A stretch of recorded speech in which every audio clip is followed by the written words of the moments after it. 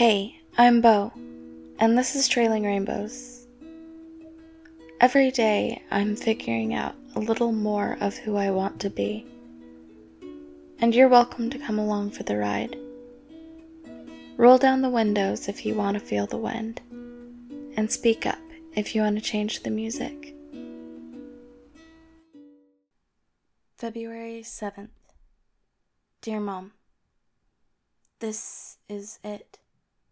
One of the biggest days I've been preparing for since you left me last year. I skipped my regular letter to you on Wednesday because I thought today was a more important day to write to you. A bigger day in my heart. Happy birthday, Mom. If you were here, there would be ice cream cake and a chocolate bar, and I'd have picked something up for you in the last few weeks from some town along the road. We would laugh and you'd make a wish as you blew out the single candle while I took lots of pictures. I've been planning for this day for several weeks now, probably more than I would have if you were here. I've been planning for the soul-crushing ache of your absence and scheduling every minute so I would be distracted till the actual time of your birthday came around. I planned to celebrate you with a paper boat, folded and sent down the river near the RV park I'm camping at. I know you can only plan for so much, and I knew today would be the hardest day of this trip so far. Much worse than Dad's birthday. Worse than the first few months when I was hollowed out by grief. Maybe not as bad as the times I considered a world without me in it, but also maybe worse. I made sure my bracelet connecting me to Jasper had a full charge in case of a panic attack, and I deep cleaned my camper doing all the laundry.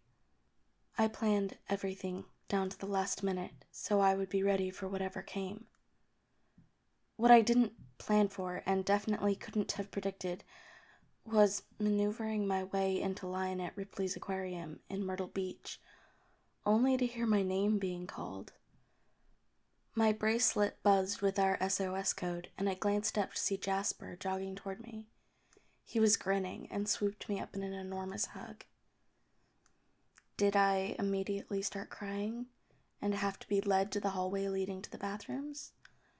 I can neither confirm nor deny. What I can say is that I can't believe he knew, even with the many long conversations we've had over the last several months, that I would need him here. I know I have another really hard day coming in April, and I'm not sure how I will navigate it, but the comfort of Jasper's hand reaching out to get my attention so he can show me something cool, and knowing I don't have to be alone on today of all days, means the world to me. My favorite part was the underwater tunnel, completely surrounded by water, with sharks swimming all around us. I spent close to an hour in there with only a few people interrupting my quiet, watching the fish and breathing deeply. It was, perhaps, the most peaceful place I found on the eastern coast.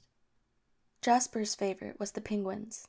I pulled up the museum's website and showed him the live penguin cam they have going all day, and we watched the little birds diving underwater. Aquariums have always been some of my favorite places, ever since Mom and Dad took me to the Denver Aquarium when I was 9. There was something about watching animals that just go about their life completely unconcerned with the fact their whole lives are on show for people around them. I suppose we all live that way. Some are just a bit more aware than others.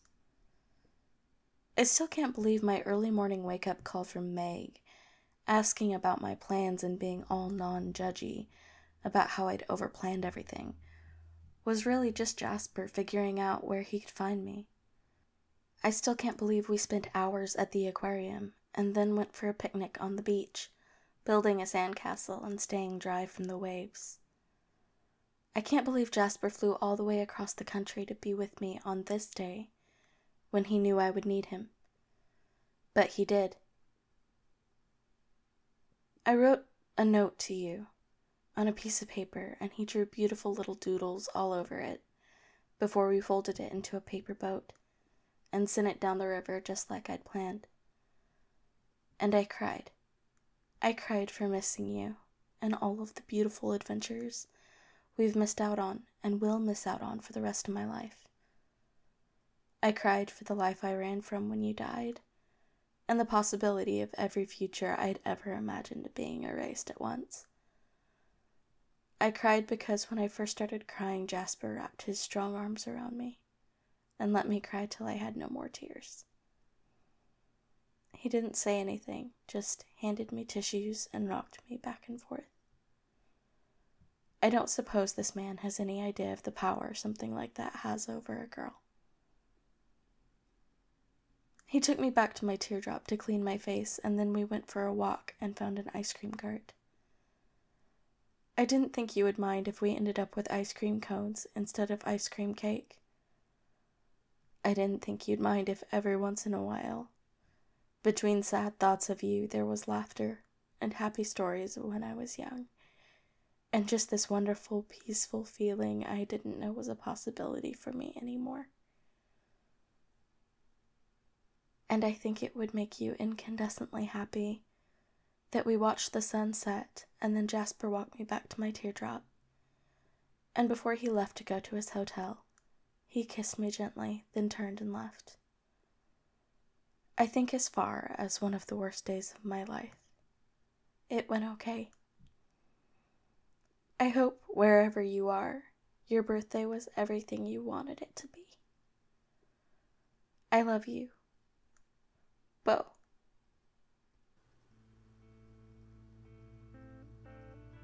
Hi, this is Bethany, and thank you for listening to Trailing Rainbows.